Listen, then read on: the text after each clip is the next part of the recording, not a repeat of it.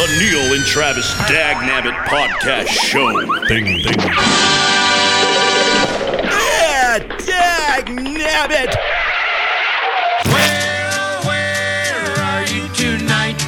Why did you leave me here all alone?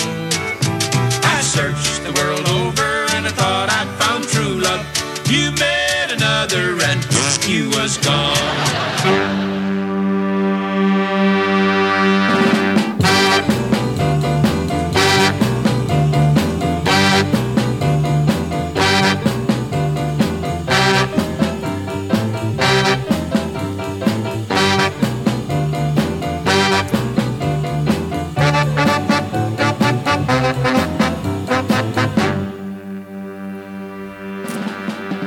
I feel like we should write our own theme song now. We've been using that one, which is it's called "Last Night" by the Marquis. Yeah. I think we should write our own now. I mean, Dave. Well, it's time. Dave has his own theme song. He does have his Dave own on the theme Street. song. And by the way, it's Dave on the Street's birthday, and for his birthday, we took him off the street. It's Dave off the street. Dave off the street. Dave on the street in the house. He's here. Happy birthday, Dave. Thank you. Thank you. Okay, that's enough out of him. All right. Yeah. Now, today's your actual birthday. It is Wednesday. What's the date? The 27th of September. Yeah. Why are we all confused? I don't know. 27th? Yes. And how old are you today? Can I ask? You're not supposed to ask a woman, a gentleman his age, but are you completely shaven? I'm 49. 49. Halfway, almost halfway there. That's it. And you took the day off of work to be here? Apparently, yeah, just to hang out with you guys. This I did. is awesome. We hung out. And to nurse his hangover. We hung out last night. We did a show at T's Tavern, which we do every other Tuesday of the month. And Dave came out, and we guilted him into taking the day off. Just to be here. He's just fun to be around. He shows up with beer. That's it. Yeah. You never know what he's going to say. No? Perfect. Perfect. Great. Just waiting for you guys to cut me off. But we actually were celebrating all weekend because Friday night, Travis, where did we go? Where did we go? Friday night. We went to see Bob Saget. We went to see Bob Saget. At the Improv in Brea, and we took That's right. Dave and his wife, That's right. Tammy, and my wife, Geraldine, and Travis, and somebody. I don't know if he wants me to make the announcement. Travis is kind of engaged. Oh, that's right. I'm just kidding. No, we all went to dinner, and we went to the show, Yeah. and then we hung out all weekend. It's been a great weekend. As a matter of fact, I think I'm kind of sick of you guys at this point. All right. Well, it's been fun. Yeah. We'll see you next I'm gonna week. Take off. Okay. No, but today's gonna be a fun show because I'm super excited. Michael Monroe Goodman, It's in the house. he's here. He's here. We're gonna talk to Michael and get his story. I asked him. I go, when people address you, do they call you Michael Monroe Goodman? Do they just call you Mike? Or he says Goodman. Mm-hmm. So Goodman's here, and he's got a pretty interesting story. He's an actor. He's a singer. And he does a mad impression of Matthew McConaughey. I'm going to tell you this right now. Master impressionist. As a matter of fact, let's play a little bit of his music, and then we'll get him in here and just start talking.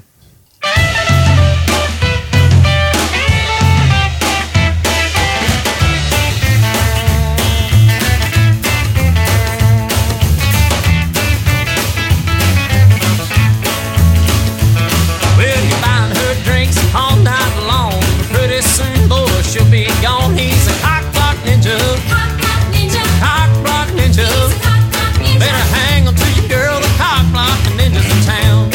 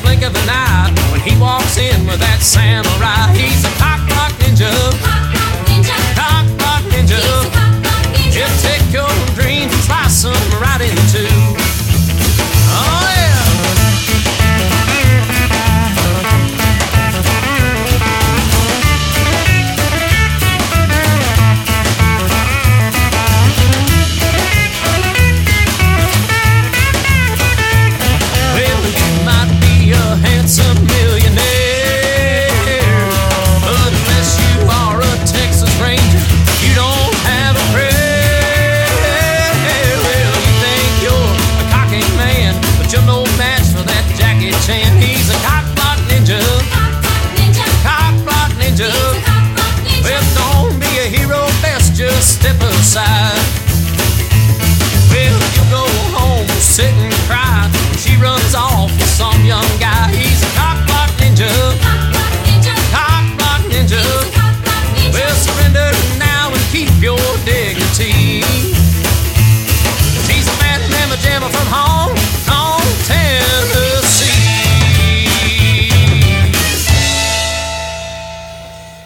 I'm pretty sure that song is called Cock Block Ninja. How did you come to that conclusion, Neil Morrow? It was a very hooky song, and I like it. You don't hear, especially on at church on Sundays, you don't hear too many hymns. I'm gonna start. Cock Block. I think I'm gonna put that one in the rotation at church on Sunday. Well, that If it's not already.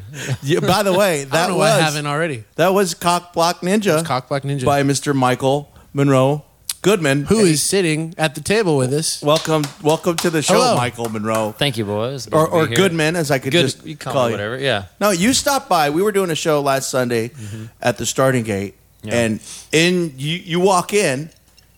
I don't know how you did it, because I swear to God, on Facebook, 20 minutes before, you were in Ohio. Yeah. And then Kind of, yeah. because you travel quite a bit. I mean, you're always Sometimes, somewhere. yeah. Where are you from? You're from Bowling Green, Kentucky. Bowling Green, Kentucky, and Yeah. you've been out here in California, you said, for about a year now? About a year and a half, yeah. Oh, cool. Yeah. What made you move out this way? Mostly acting, and I've done a lot of musical theater in Chicago. I was doing the theater thing there full time, but I really wanted to do TV and film, so I was like, had to make the move out here and start over, and work and find my way into that industry. And I had a suspicion that I was gonna like doing music out here better than in Chicago too, and I was right. I like the country music scene in California. Right. Yeah. There's not much of one in Chicago. So, but you're saying then there's not a big acting industry in Bowling Green, Kentucky? Not currently. Not currently. Well, yeah, but they wanted to typecast me there. Yeah. You gotta. They're gonna make a remake of Hee Haw. And they wanted. Yeah. Oh, I would so be on top of that. Yeah. And so, did you started off playing music at what age? I grew up around. My dad was a bluegrass banjo picker, and my grandpa played guitar and sang us Gene Autry songs as a kid. But my parents were real good friends with Bill Monroe, and so when I came into the picture, they asked for his blessing to me to be his namesake. And I spent like my childhood backstage at the Grand Ole Opry with him, and at bluegrass festivals and stuff like every weekend. So I like just didn't even realize just growing up in the midst of that. And then when I was like 12 or 13, I started like singing songs in church, and every one of my cousins, we all sang, and I just grew up thinking everyone in the world was a good singer because everyone in my family was. Wow. So I just like thought that was the reality of it. And then like it wasn't until like middle school we had like an assembly after the first semester, and a girl I went to school with like did a solo, and everybody's like losing their mind and just like, oh my God. I was like, what's the big deal? Yeah. And to me, I was just like, just something clicked in my head. I was like, oh, I could sing, and that would make me less of an outcast. Maybe I'll make some friends if I show off and sing. It's funny because I mean we're all musicians. Travis, Dave is drummer, Right. and that seems to be the it just will click one day. Mm-hmm. For me, I'll never forget. It was the second grade, and we were doing an open house or back to school night, second grade, and my class had to sing "This Land Is Your Land," and the teacher said, "All right, we need somebody to come out and do a solo." As I was walking, and she picked me, and I stepped out. We didn't go over. We didn't rehearse. It was showtime. She goes, "And Neil, step out." I stepped out, and I go, "As I was, this hand is your." I didn't know the words, but I was so afraid to tell her that I didn't know the words. But the crowd loved it. Maybe they were pity. I'm sure it was mostly pity. But And you still do that every night. You still don't know the words, right? I still have no idea what I'm singing. That's so unpatriotic. You don't know that. But it'll just click, like you said, and then we're like, wow, I can be accepted, or I'll have friends, or I'll meet girls, or in Travis's case, guys. But the thing is, no judgment. No, and Travis started. I mean, you guys have a lot in common, you and Yeah. Travis, because you Yeah. started singing in Yeah, church. I remember my moment was we had my dad is like a singing preacher, and we always did this thing. It's kind of like a hee haw kind of thing called the Hootenanny every year. So when I was 15, the first thing I ever did, me and my dad sang "Streets of Bakersfield" Nice. as a duet. That's the first song I ever sang in public. But that was the moment for me that I was like, oh. And if you have Feels not, nice, feels if you good. have not been to Travis's dad's church, Michael, It's Yeah. hee haw. you got Is it? It is It old. sounds like school. home for me. No, it is old school. Just preaching and picking, and they play all the old stuff, and Travis does like a rockabilly bluegrass kind of feel to the church service. I do. Plus, you got to go hear his dad speak. Yeah. Yeah, Neil came in and my dad was hitting on your wife from the pulpit. His dad, by the way, his dad's 92 years old. Yeah. No joke. So he gets Wow. away with it. So you can get away with it when you're that age. Yeah. But so you're in Bowling Green, and you're like, "Hey, I think I want to play music," and then you just started singing in church. Did you? Yeah. How old were you when you did your first band, and was it back home when you kind of got My together? first band. Yeah, I did because I sang in church when I was like 12 or 13. Then I started doing musical theater 14 or 15 in middle school. And then I appeared on some jamborees that were down in Kentucky. Were like they were kind of like a Grand Ole Opry type show. It was one. The first one I was ever on. This one I knew I wanted to be a country singer. I went and I think it was because I was dating some girl and she like wanted me to go. She's like, I'd really love if you went to this show and like sang me a Tim McGraw song or something like that. Right. And so like I went on this show called Live at Libby's, and it was a live radio show every Saturday night, and it was like Garth Brooks and Tracy Lawrence, a whole bunch of people like played there before they got big. So it got this big reputation, big thing back in the mid 90s. It was like a really big deal. They'd have like Ronnie Stoneman from the Hee Haw on there, and they'd have a whole bunch of different. They'd have like a whole bunch of like older Opry stars over there. But I did that like on a Friday night, like sang my country song. I think I sang "Don't Take the Girl" or something, and that's when it like clicked. It's like, oh, I want to be a country singer. And so I was like, that just feels more right than musical theater person. And so yeah, I just kind of did that. And then when I was 18, I joined my first band, and it was this house band at this warehouse. It used to be a roller rink. Then it was like, of course, it's Dry County in Cave City, Kentucky. So it was like every Friday and Saturday night, I had this house band there. They just played all the old, Sweet Home Alabama and Brown, that. And I joined that band, and like they let me sing like, maybe like 12 songs a night or whatever. I would sing all the like George Straits, all the real world country stuff that they did. 90s country music is kind of. I was never a fan, and I wasn't a fan because I was into like rockabilly and Elvis and Johnny Cash and all that stuff. Mm-hmm. And it seems that you are too. But so, what did you think about '90s country at that time? Were you were okay with it? Back then, I was. Back then, I got hip to it. I really liked it. Back then, certain people, like Alan Jackson and Clint Black, and stuff like that. Like I really, and Travis Tritt, guys like that. It really got me into it. Back then, I mean, George Strait was my hero for me. That's like who taught me to sing. Like when I learned to sing, I was like, I want to sing just like George Strait. Right. And so, but yeah, I really dug all that stuff. And I think it's just I was young and I was just cutting my teeth into country music. But then as I really started delving into like my roots, then I strayed more away from it. And then I got into Buck Owens and Waylon and Willie and all that stuff. And then when I was like, oh, that's the real me. Like, this 90s, some of this 90s stuff I like. Mm-hmm. Some of it's real cool. Some of it's cheesy. Yeah, and you go back and listen now, and I'll go, okay, that wasn't as bad as I thought it was at the time. Yeah. Maybe because I was, I had blinders on to. Well, and especially when you put it up against country, what's Today. on the radio right now. Because, go ahead. But what I want to get into and not gloss over is that you grew up around Bill Monroe. Yes. You said the Grand Ole Opry. I don't want to skip over that. Yeah, we got to talk about that. You got to have some stories about that. He posted a picture on your Facebook. You have a music Facebook page too as well? Yeah, I got my own music Facebook page. What's that? How do they it's find that? just Michael Monroe Goodman. So if you go on there, you can see this picture of Bill Monroe. Yeah. I think it's on there. Yeah.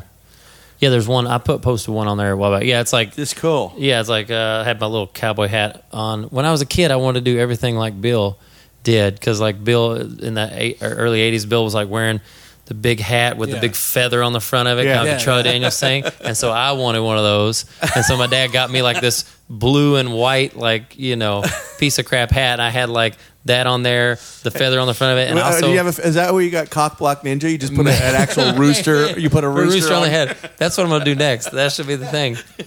But like back then, I just wanted to be like Bill so much. As like I was a brat about it, because I think one Christmas I was maybe like 10 years old. My dad bought me a mandolin, but it was like an A-shaped mandolin or a pear-shaped mandolin, and I like slammed the case like, nope, it doesn't look like Bill's. I don't want it. Like my dad, in hindsight, I was like, wow, I was a brat. Like I would not pick up and learn that mandolin because it didn't look like Bill's. Do you remember how old were you then? You were what, 8, 7, 6? When you were hanging with Bill Monroe? Was from birth. I mean, we went from. He cut the cord, so cool. Right? He cut the cord. Yeah, if only. I mean, my mom and dad were hanging out with him, you know, right before I was born, and from the time I was born, and they'd go out. They'd go like once a month or whatever to go to the Opry, and Bill, you know, let them backstage. So we'd hang out in the dressing rooms with all the other stars and stuff like that. And of course, me and a baby, you know, all the country stars, you know, would coddle me or whatever. So I've got like photo albums at home of like me and Barbara Mandrell and Dolly Parton and all these, you know, just like that's so passing me around as a baby, you know. I told you, he's the real deal, Michael Monroe. How did your parents? How did that come about? That relationship? My mom told me that it was they met in church and they went to church which where means they dated. His mom and Bill Monroe dated. Who did Bill Monroe not? Who did Bill Monroe not date? He was a Casanova. He was really out there. All those guys were. I remember when I was going there as a kid in the late 80s or whatever, when we go to the Opry, and Bill, you know, he's like 79, 80 years old, and he'd always have like 22 like Playboy playmate looking girlfriend with him, and he was like balling till the end. That's the point I am at my life right now. Yeah, that's what I was gonna say. I'm old. But yeah, I mean, I kind of grew. You know, as a kid, I didn't have any relevancy of how amazing that was. You know, how old were you when he passed away?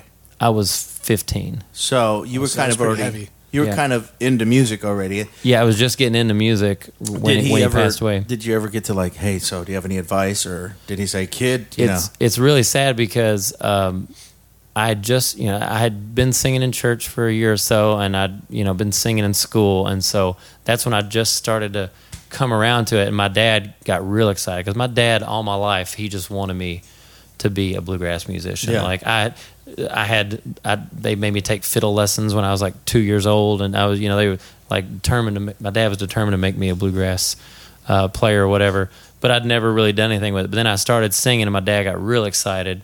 And he like told Bill, he's like, we're going to come down to Lonesome Long Hollow Pike, where Bill would play on like Tuesday night. So it was right outside of Nashville. And he's like, we're going to come down there on Tuesday night, and we're going to get Michael up, and you can hear him sing. And we had that planned, and like that week, Bill went in the hospital and never came out. And so I didn't get to go. He never got to hear me sing or know that I could sing, Yeah. So. But he's still a huge influence on you. And, he's listening to you. Yeah, every day. Every weekend you're on the road. Yeah, Uncle Bill. We'll just call him Uncle Bill. Uncle Bill. Uncle Bill. It's more. Yeah, he feels more like Uncle Bill to me. Yeah. He's looking down on Goodman. Yeah, and if I do something wrong, I go, that ain't no part of nothing. That is cool. I don't have a cool story like that. I mean, I got an uncle that touched me once, but that's he said, "Don't tell anybody." Yeah, right. So I just told you guys. Yeah. So. Explains a lot. So just keep it between us. No, I meant emotionally. He touched me emotionally. Emotionally. He brought me my first guitar. Oh, yeah. Okay. Touched me, but Well, that's a cool story. And so from then you just kind of formed your band and kind of started playing around. And I just kind of at that point I decided I just wanted to. Because before that, I was determined to like go to Juilliard and be a musical theater. I was like, well, all that thing. And then when the country bug hit me, it just really, I knew that's who I was. And so just right out of high school, I just didn't go to college. I just right away started playing music. And I recorded my first album when I was like 19. I had like 12 songs originals that like my grandmother helped me produce or whatever we made. Wow, and it was okay. It was okay. There's a couple keepers on that album. It was like, learning stuff like that. But I had some good pickers on it, and it was pretty good. And then I worked a few summers at a Wild West amusement park in Kentucky where we played cowboys and did country music shows. And then from there, I went to Nashville for a year and didn't really like Nashville that much. And then as soon as I left Nashville, then I started playing a lot in Nashville down at Tootsie's and stuff. So I was commuting back and forth from Elizabethtown, Kentucky, where I moved up there because a whole bunch of bars popped open. So people were calling me like, "Hey, come up here and we can get you a lot of work." And so I did that, but I left Nashville. And from then on, I just started playing 4 or 5 nights a week, doing acoustic stuff, and put a band together in Kentucky. And this was 2004 or 5. Because you're a pretty mean guitar player. So I try. Did you pick up the guitar first, or the singing came first? The singing came first. I always knew it was like a singer's first. That's one thing I never had to learn how to do for some reason. It just naturally. Yeah. But guitar was the hardest thing in the world for me to learn because when I was about 20, I decided okay, I'm gonna learn this dabbling guitar, and luckily at 20. At 20, at 20. Yeah, and I'd picked around on it a little bit when I was 16. My dad had bought me one, but I didn't stick to it. I didn't learn anything. But when I was 20, I was like, okay, I'm gonna figure this thing out. And I played some gigs with a guy in Kentucky, real great picker. His name was David Huberry, and he started booking us out these duo gigs.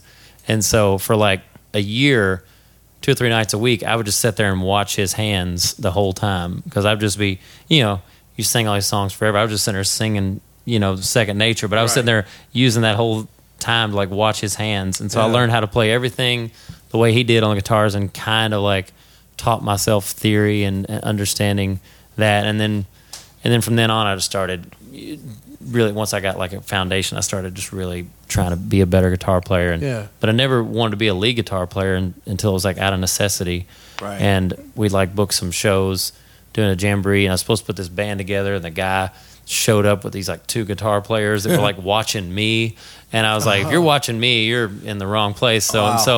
And I was just strumming guitar. I was like, okay, well, screw this. We got a show to do Saturday night. And I just went home and forced myself just to learn the intros and something of a guitar solo and that's before, for each song, And that's before YouTube, where, back then you'd have to slow down a record if you wanted to, and figure stuff out. Yeah. But now you go on YouTube and you can see somebody teaching you. But so, that's amazing because I started tinkling around the piano when I was about 5 years old, but I tried taking lessons, and it just never kind of was my thing. But I knew I wanted to accompany myself. Yeah. But then I started booking shows, and I felt naked without sitting at a piano, but I wasn't confident as a piano player to do it live. So I would turn down the volume and just pretend I was playing like Jacob Totliver.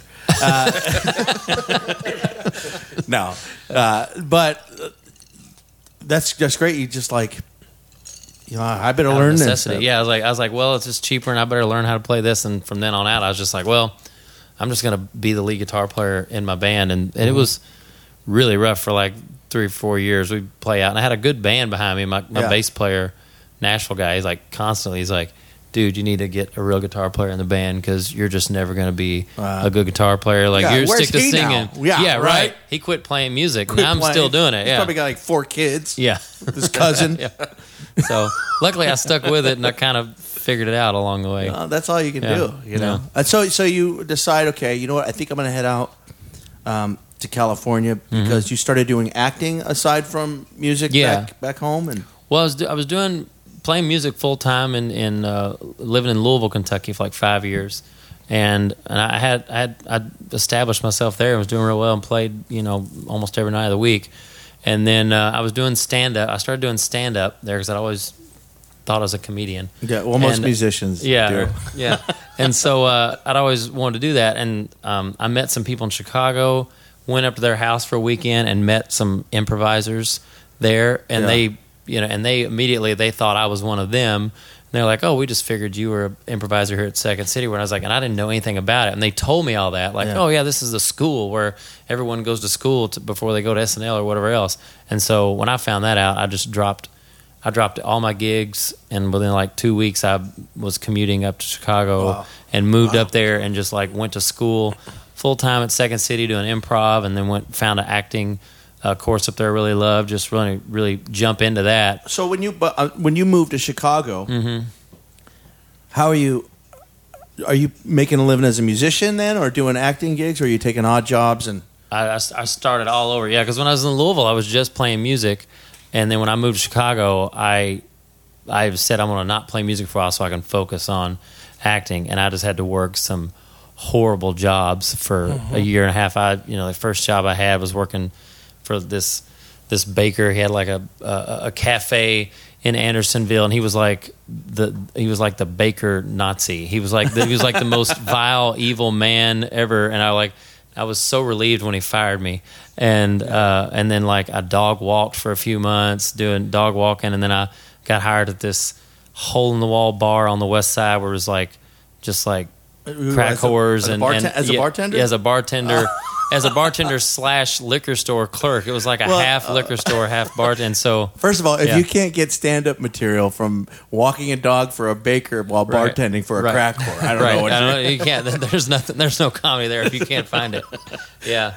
So I was just working my butt off doing horrible jobs again when I moved up there, and then luckily, with my music background, I got working with $1 Million Quartet, and because I think that's how I first heard of you. Honestly, I don't even know how I heard of you. One day we were Facebook friends. Yeah, and I think the first time we actually met face to face, you drove out to Corona. Yeah, we were doing teas, and you came out there and seen in person. I'm like, who is this guy? He's cool.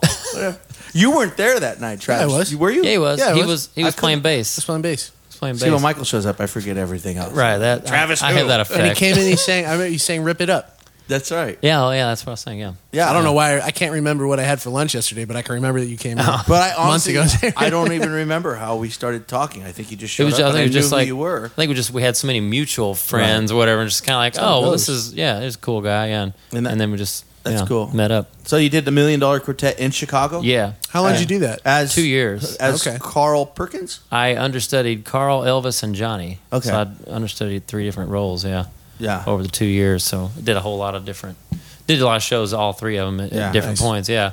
So I did that, and then I left that show, and then did Ring of Fire in Chicago. We had a real good run of that. That's a good for like show. 6 months. Yeah. And it's funny. I was doing a tribute show with my ex-wife at the time, and we were doing a Johnny and June thing. Hello. We were doing a Johnny and June thing, and we were like, well, what do we call it? We called it Ring of Fire, and I got a cease and desist letter. Did you? Oh, wow, yeah. I was booking shows, and they said, you cannot call it this. And I had because of the musical, I go, if I would have known you were in the band, I would have called in a favor. You got right. So I always got to Google the title of your show. Well, there's 100 million different variations of the $1 Million Quartet. Now, which you still kind of go out on the road and do. Yeah, whenever stuff. I mean, we both have worked for that one show. Yeah, the one. Yeah, the one show. Yeah. So.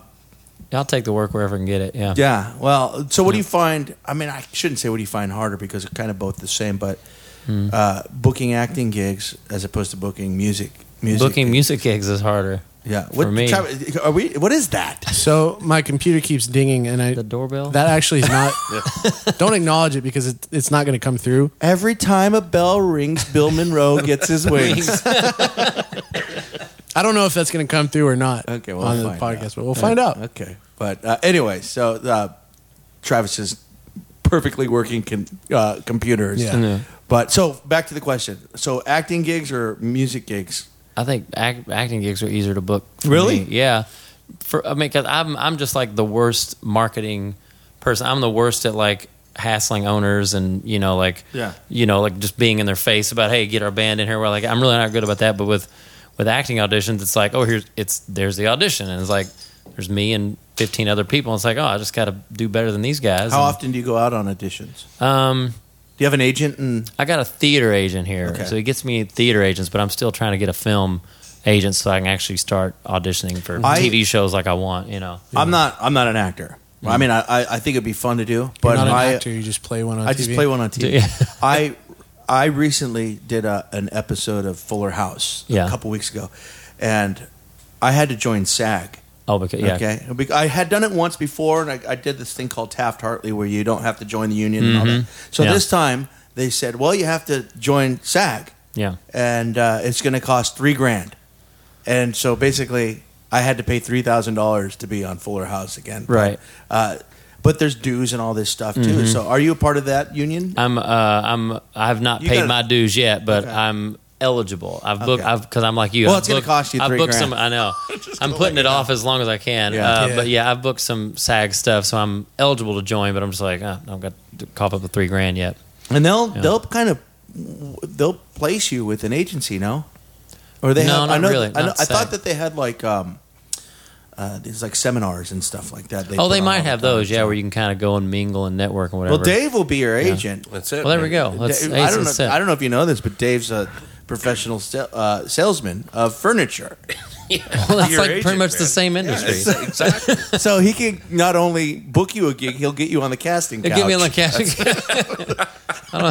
that a website? Isn't that like casting couch? I don't know if I want to be on that show. I don't know. But so now you're out here in California and you're playing music and you're traveling. And we were just talking about this because you live in Hollywood now. Yeah. I'm down in Murrieta where we're doing this podcast, and it's like a 17-hour drive. Yeah, basically. So from L.A. No, it should take you, an hour and a half with no traffic. Took Michael 3 days and a small team of strong men to get here today.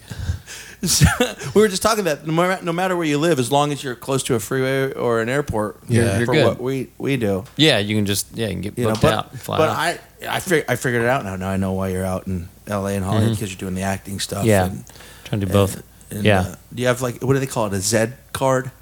What's a Z card? A Z card is what you have your a couple headshots, right? And then it lists all your special skills. Oh, okay. Like rides a motorcycle or does karate or can impersonate. Yeah. I've got all that on my I've got like a resume and then like single headshot. But I don't know. I don't have the multiple. Well, I'm a part of SAG now, so I know all the terms. You know all the stuff. You gotta Z get me card, hip to that. SAG card, zigzag.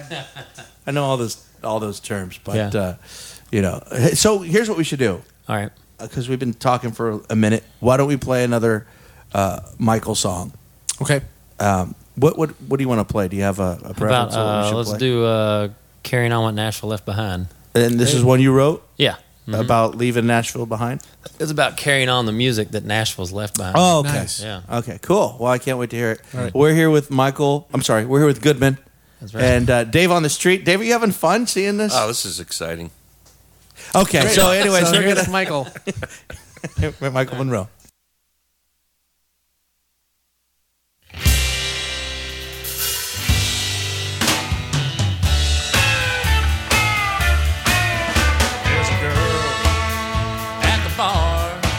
Said she likes the way I play this old guitar. Then she asked me, oh pretty please, could you play a song for me? Well, I tried not to crack a smile. I said, I'm sorry honey, that just ain't my style. You call that country, well I disagree. That song don't sound like anything to me.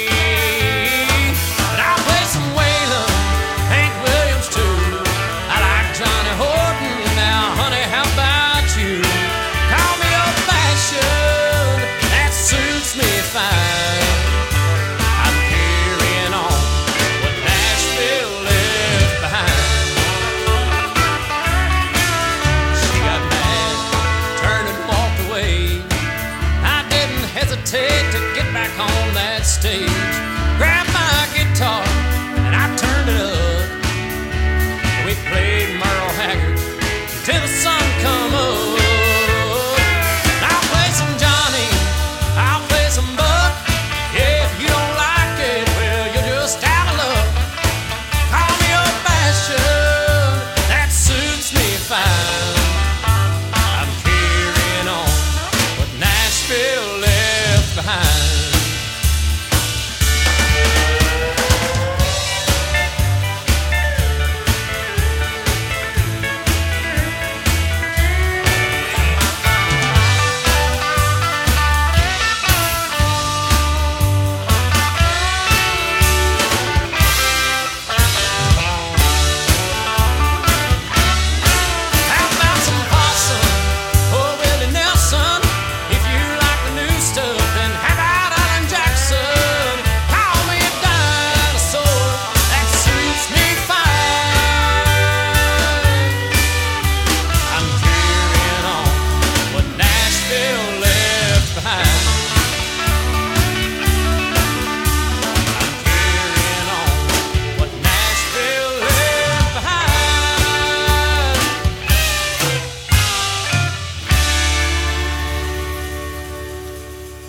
good Waylon vibe on that one. Yeah, it's totally got a Waylon feel. vibe. Yeah, kind of thinking that when I wrote it. So when you write a song, do you write out? Do you start with lyrics first, or do you just start strumming and go, okay, I think I want that to sound like a Waylon song, or maybe I want it to be a 10-step, or usually when for many years, every time I write, I would just like hear a melody. I would hear like the words of a hook or something in my head. It would just come to me, and I would just kind of sing it out, and then I would like sit down and figure out what key it was in my head, and then I would just try and like hear the rest of the melody, and then I would kind of because it was singer first, then I would sing it, and then I'd have to like try and figure out what chords went with it, and I'd write like that. And then as years got on and I got better at guitar, and especially with my improv background in Chicago, I did a lot of musical improv there, and I found this really great thing of like how I could just like start playing something and just like making up something, and at first like the lyrics will be garbage, but there might be like something I stumble upon, like oh, that's a great idea, then I'll go back and rewrite it, and I'll just keep like filling in. So it's kind of like I'm making it up on the spot, and I really don't know where I'm going, but I'll like find one little nugget that I'll go, oh, that's the hook, and then I'll rewrite the lyrics around that.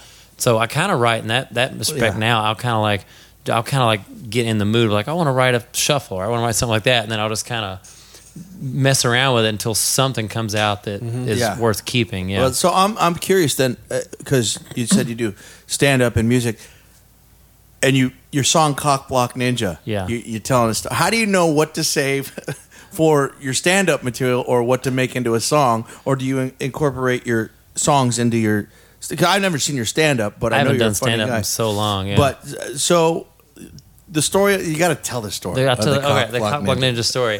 Yeah, because you got a song, Cock Block Ninja, which we opened up the show with. Yeah. And this is a true story. True story. Because it sounds like it could be a stand-up routine. Yeah, I guess you made it it into a country song. Yeah. We were. So how did the cock come about? The Cock Block Ninja. song? We were doing $1 Million Quartet in Chicago, and me and my buddy Lance Lipinski. Yeah. Some girl had come to the show that night, and he wanted to introduce her to me. He thought that we should go out or whatever. Lance said, "Hey, I got this girl." Yeah, he's like, "Hey, I got this girl, man." And so we went out after the show for like dinner or whatever, and me and her were hitting it off, and it seemed it was great. She's like, "Give me your phone number," and was like, it's like seemed like we were really clicking. He's like, "All right, well, I'm gonna leave and leave you two alone. Y'all can go to another bar or whatever like that." And like right before that, like some guy in all black, like comes sit down, a little Filipino guy comes sit down at the table with us, and he's like, "Hey guys," It was Pacquiao. Yeah, and it was like, and we're like, and Lance's like, "Hey, how you doing?" I was like, we thought he was like work there. He was like in the kitchen or something, because he just kind of come out and was like, "Oh, hey, sit down here, have some, whatever, have a beer, whatever." So he just sat there kind of quiet, and I was like, okay, let's just kitchen guy come and sitting with us at the table. That's cool. But then we got up. You're trying to get your thing on with this girl. And there's guys just like sitting here, just kind of being a weird third wheel, sitting at the table with us, but and not saying anything either. And so we got up to like pay the check, and Lance's like, "I'm gonna duck out, and I'll let you two can go somewhere else." Yeah. Well, that's what we didn't know. This is a hot story, by the way. Yeah.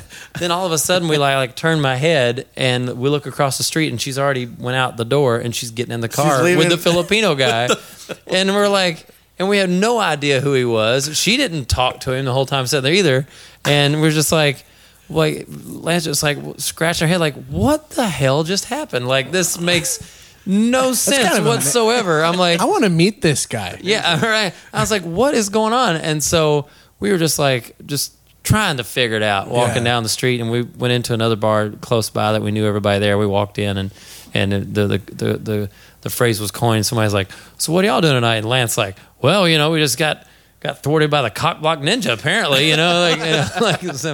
And like telling what happened, and then you're like, "That's a song." Yeah, and then that's how the we just Cock started Block telling Ninja that was born. story at the show, and people, they were getting a laugh out of it. And then I started just goofing off with making up ridiculous lyrics. Have you Cock Block Ninja? And did you hear from the girl since?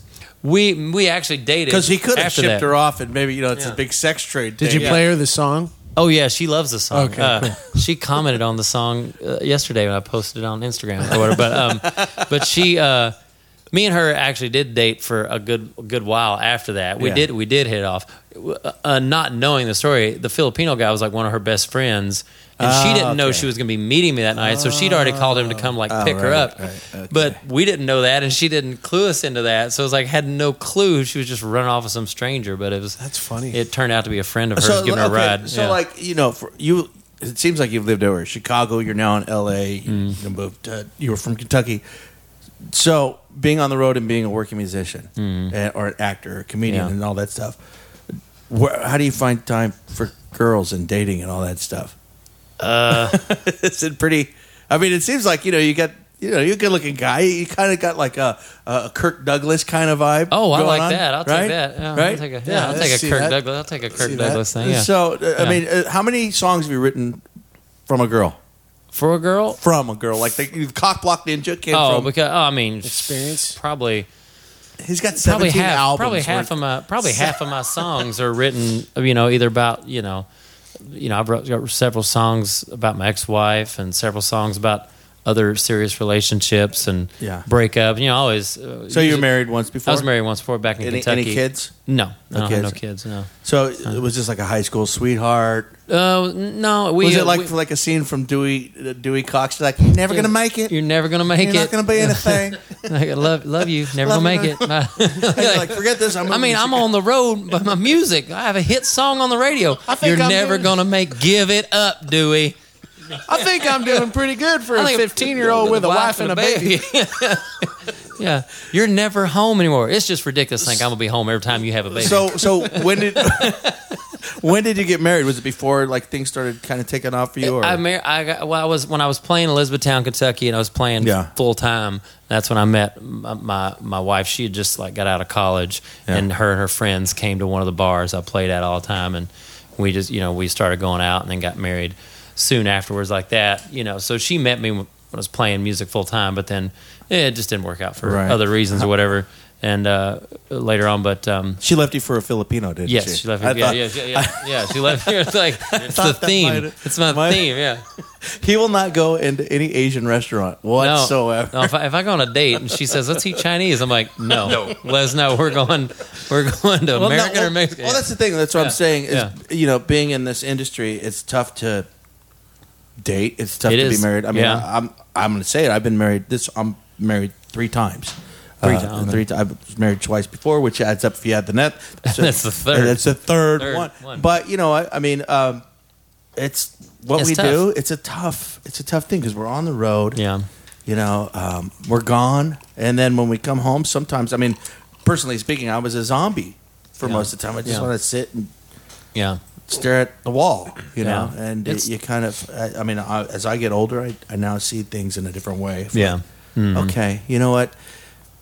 What we do for a living can come and go just like that. Yeah. But the people that are around you in relationships or family and friends, they're there forever. No matter what you go through on the road or in your career, they're the ones that are going to be there.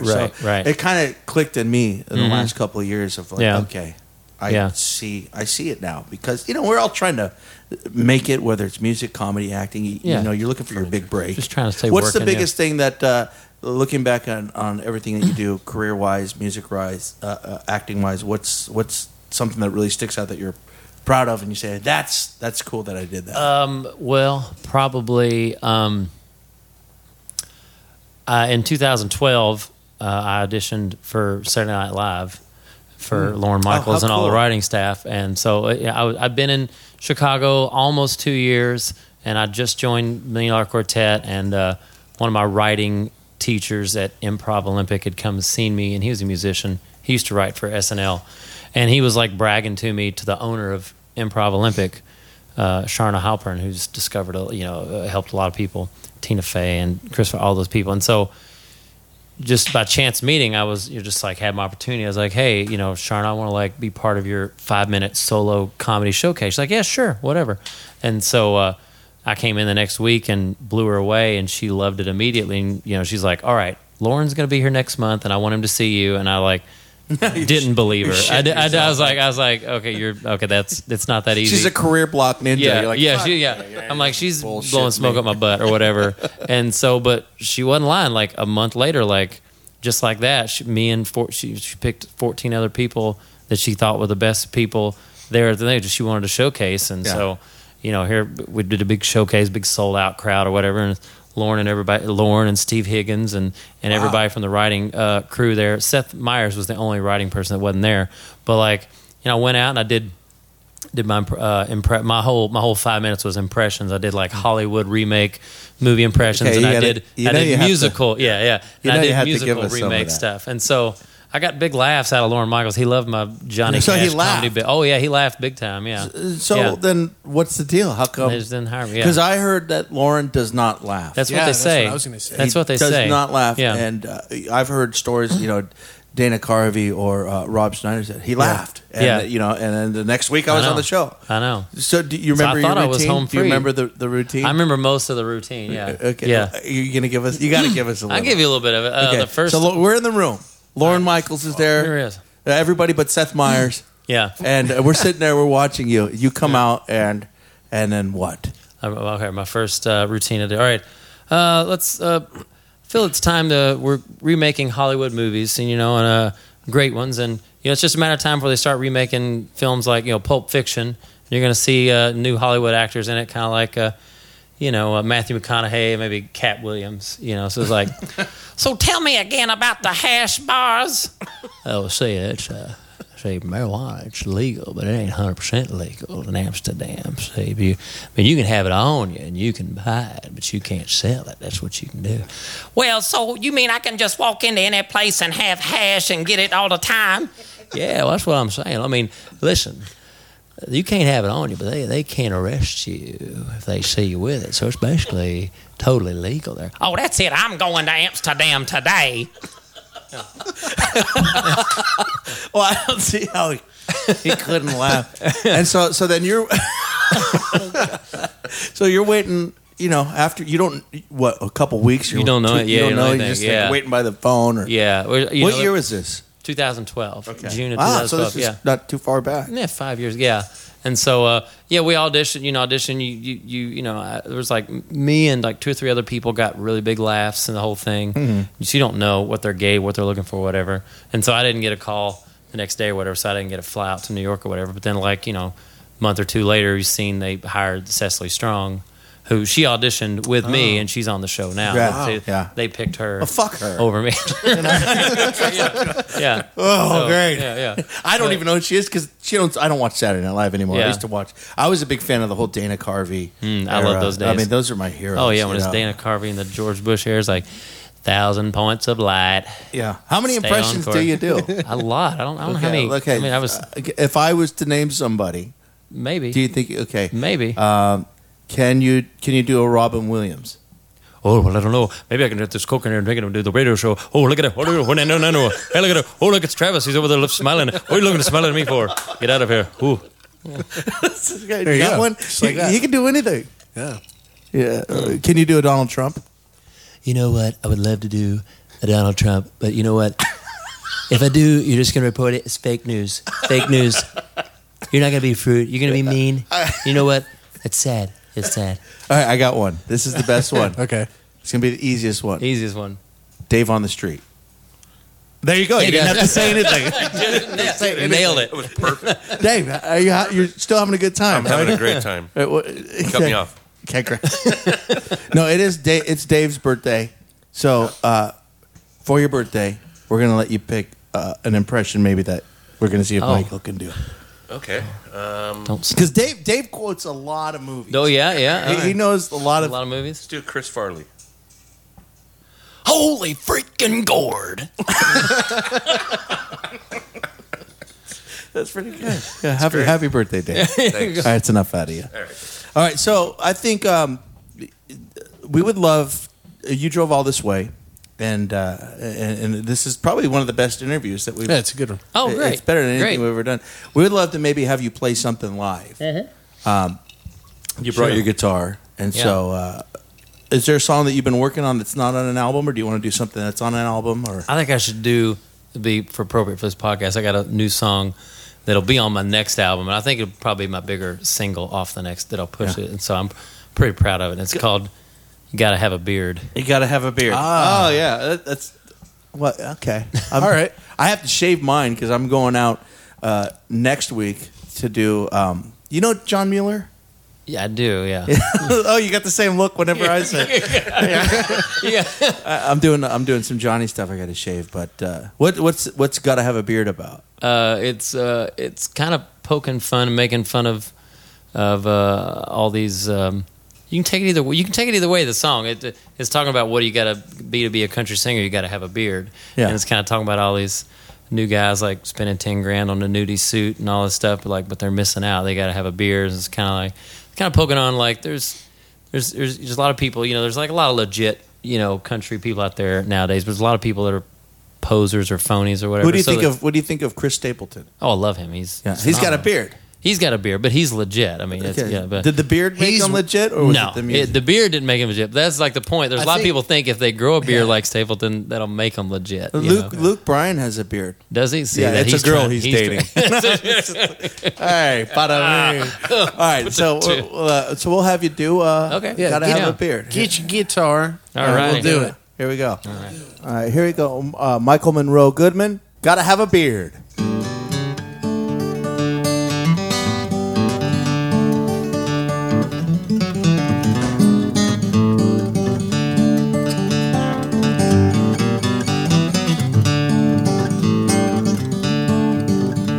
There's a whole lot of people packing up their bags and moving to Tennessee. They know everything about country 'cause they saw it on TV. Spend $10,000 on a nudie suit and a brand new pair of snakeskin boots, but the most important thing done slipped their minds. 'Cause you gotta have a beard. And if you wanna be a country singer, well, you gotta have a beard. Dress a lot like David Allan Coe. If you want to sing, I saw the light, or help me make it through the night. If you want to be a country singer, you got to have a beard.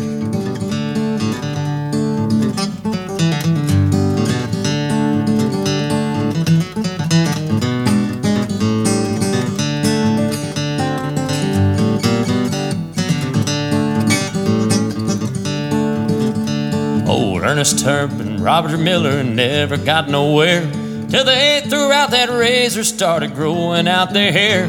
Old Johnny Cash didn't make a dime until he learned to see the signs that a 5 o'clock shadow just ain't enough. 'Cause you gotta have a beard.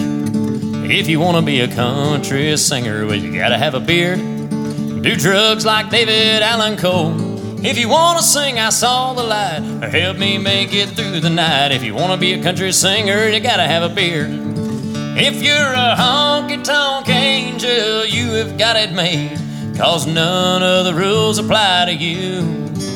But for all us cowboys trying to make the grade, there's just no way to skirt around the truth.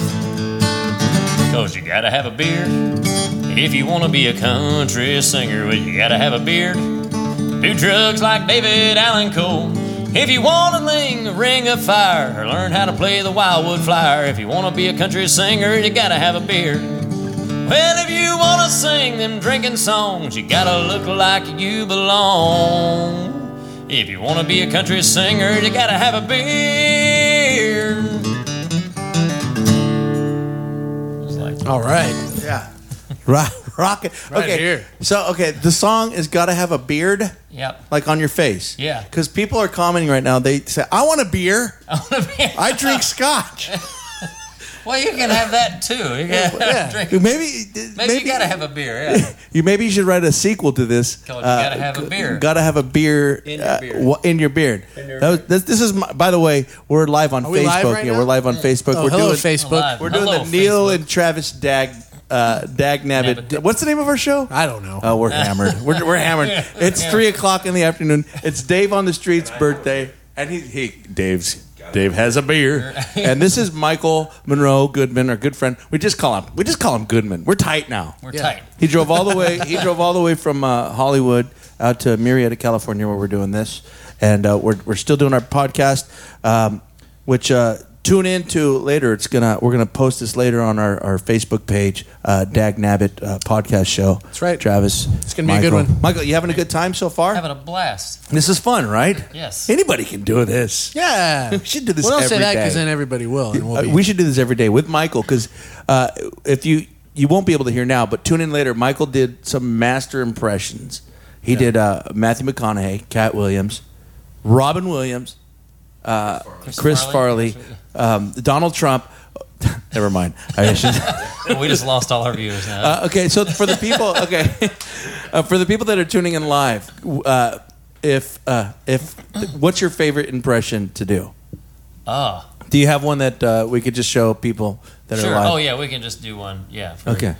Why you want to not sing country music for?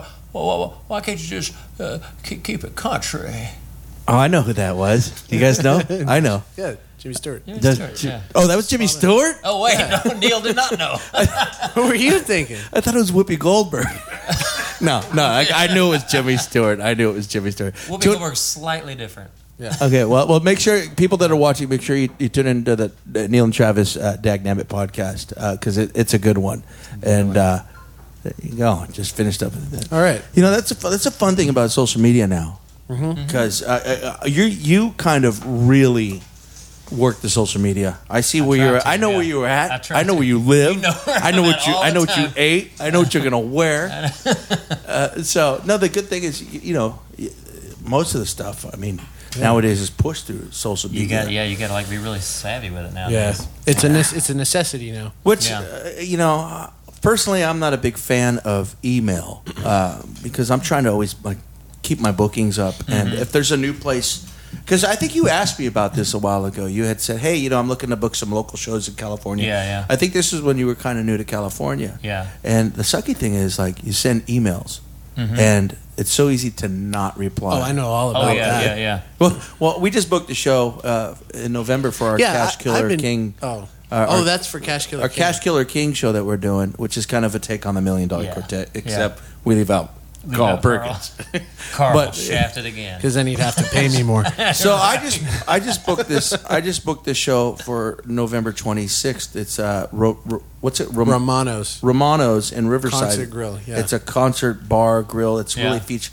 So I said to Travis, I've been trying for years to get into this place, and then yesterday we're sitting at the table, and you're like, "Oh, hey, last week I sent an email to this place, Romano's, and anyway, we're going to be playing there in November." So, what? He's like, how did you do that? I've been trying for 17 years since I was born to get in there. Anyway. But, that's the sucky thing about... a lot of times you just bombard people with emails and they never answer back or whatever. Yeah. Because I do a lot of casino gigs, because honestly, I mean, I don't do anything else. And so I got to make money. And I make a lot of money playing casinos. But I feel a lot of these guys... And the casinos seem to have a revolving door on... who's booking the entertainment? It's like, the guy that the Filipino that was in the kitchen is now booking the band. He's now booking the band, and it's so tough to connect. As soon as you with get him. tight with him, he leaves and somebody else is there. He leaves with the girl. Yeah, right. He takes off with your woman. He's gone. Cock blocking ninja. Yeah, it's so tough to get in. Most time.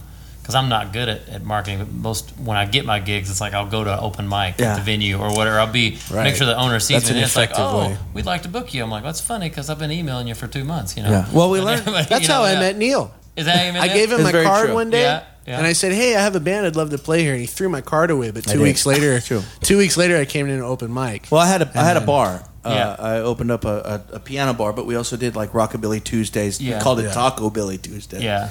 And we had an open mic, and Travis came in on a Monday to do our open mic, and he gives me this card. It's like, hey, I'm like, okay. I was like, I didn't keep the card. I feel bad. It was a good looking card. It was, but where I was going with this, anyways. But so I think we should take advantage. Do you have another song you could do? Oh, let's do one more. Yeah. Because I feel like we're talking his ear off. He's probably starving. I know, we got a barbecue. We're barbecuing for Dave on the Street's birthday. We're we're gonna gonna chill. hang out. We're gonna do a jam. Hey, how about this? We all jam together. Maybe you play upright, Travis. Okay. I could strum a guitar too. Okay. And you could strum a guitar, and we could do a big damn jam. A big damn jam. Jam. All right. Jam. That So sounds let's good. do that. All right. So we're gonna get set up for this. Let's play. You know what? Why don't we play a Bill Monroe song? There we go. Sounds good. And then when this is done, we can we'll do a damn jam. There we Sounds go. about right. Jam. All right.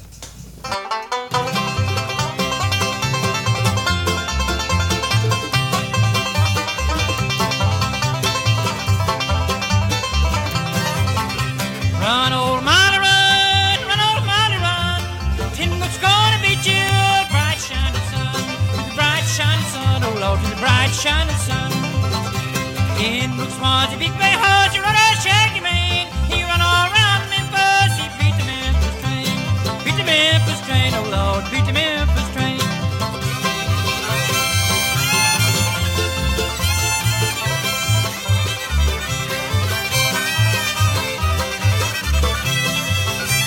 See that train a-comin', it's comin' around the curve. See old Tin Brooks runnin', it's straining every nerve. Straining every nerve, oh Lord, straining every nerve. Out in California, where money done as she please. Come back to old Kentucky, God, be with all these. Be with all these, oh Lord, be with all these.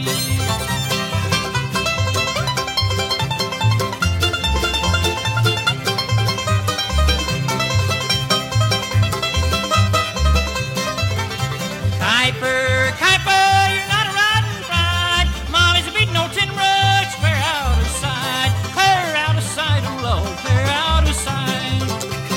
Kuiper, Kuiper, Kuiper, my son, give old Tin Brooks a run, oh, and let old Tin Brooks run. Let old Tin Brooks run, oh Lord, let old Tin Brooks run.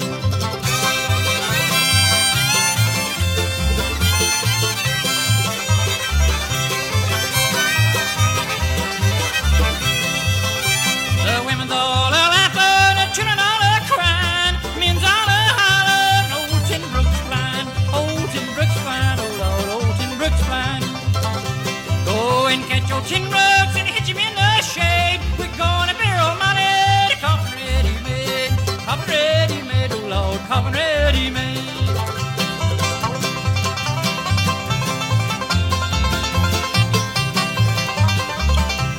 Little Tin Brooks run, oh Lord, little Tin Brooks run.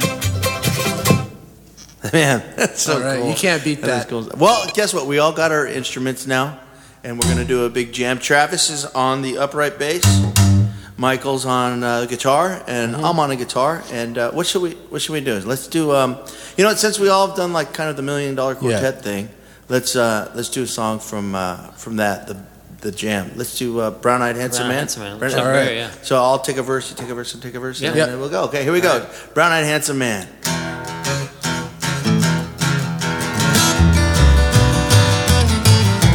Arrested on a charges of unemployment, he was sitting in the witness stand. The judge's wife told the district attorney, you better free that brown-eyed man. You want your job, you better free that brown-eyed man. Michael! We're flying across the desert in a TWA. I saw a woman walking across the sand. She'd been walking 30 miles en route to LA to get a brown-eyed handsome man. She fought and won herself a brown-eyed handsome man. Take one now, come on.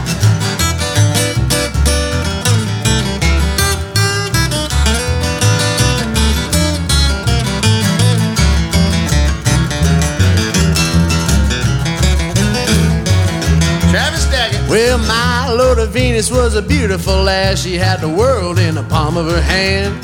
She lost both of her arms in a wrestling match to meet a brown-eyed handsome man. She fought and won herself a brown-eyed handsome man. Everybody pick a verse. Flying across the desert in a TWA. Well, 2, 3, count. But nobody gonna hit a fly into the stain. Fly across the desert. Headed for home. It was a brown-eyed handsome man. It was a job. Brown-eyed handsome man. One more time, Michael.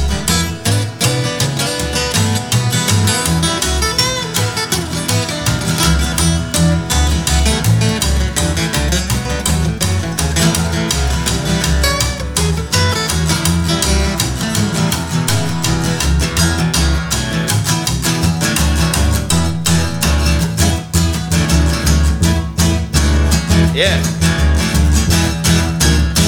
That's how you do it. There you go. That's how you do that. Yeah, big round of applause there. Yes. Yeah. Oh, I got one. Happy birthday to you. Dave on the street. Happy birthday to you. Dave on the street. Happy birthday, dear Dave on the street. He's passed out on the ground right now. Yeah. Happy birthday to you.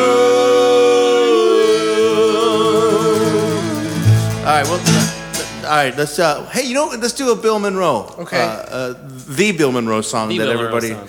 song. Blue Moon of Kentucky. What key should we do this? A, A or G? yeah. Canadian key. All right. Well, Michael, since you're royalty with Mr. Bill Monroe, Right.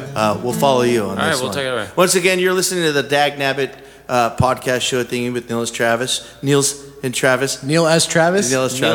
Our special guest, Mr. Michael Monroe Goodman from Kentucky, going to sing Blue Moon of Kentucky. All right.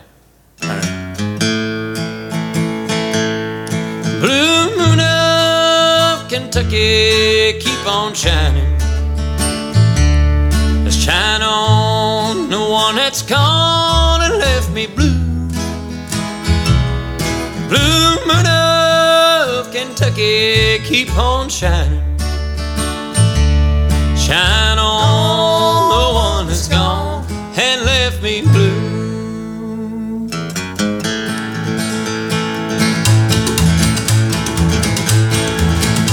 All right, here I go. Well, Blue Moon of Kentucky, keep on shining. Shine on the one that's gone and left me blue. Blue Moon of Kentucky, keep on shining. Shine on the one that's gone and left me blue. Travis. Well, it was on a moonlit night, stars shining bright. West from high, love, say goodbye. Blue moon of Kentucky, keep on shining. Shine on the one that's gonna leave me blue. Somebody pick it.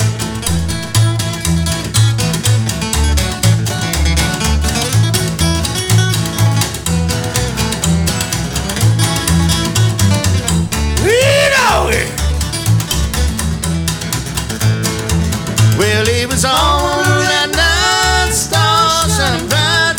Winds from high, love, say goodbye. Blue moon of Kentucky, keep on shining.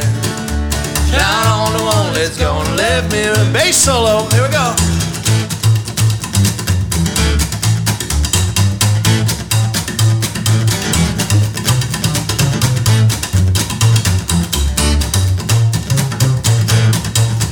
Go, Goodman, go! Yee-haw! I gotta have a beer.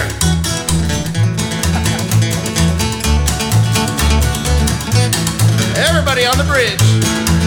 Well, it was on the late night, stars shining bright. West from high, love, say goodbye. Blue moon of Kentucky, keep on shining. Shine on the one that's gonna leave me blue. Turn around. Well, shine on the one that's gonna leave me. One time for good measure. Shine on the one that's gonna leave me blue.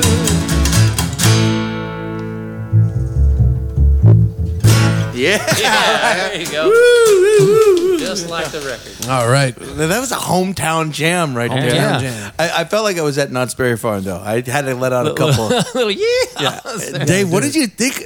Dave, what did you think of that? You guys are awesome. Okay, all right. Thank you, Dave. Well, Michael, we learned so much about you today.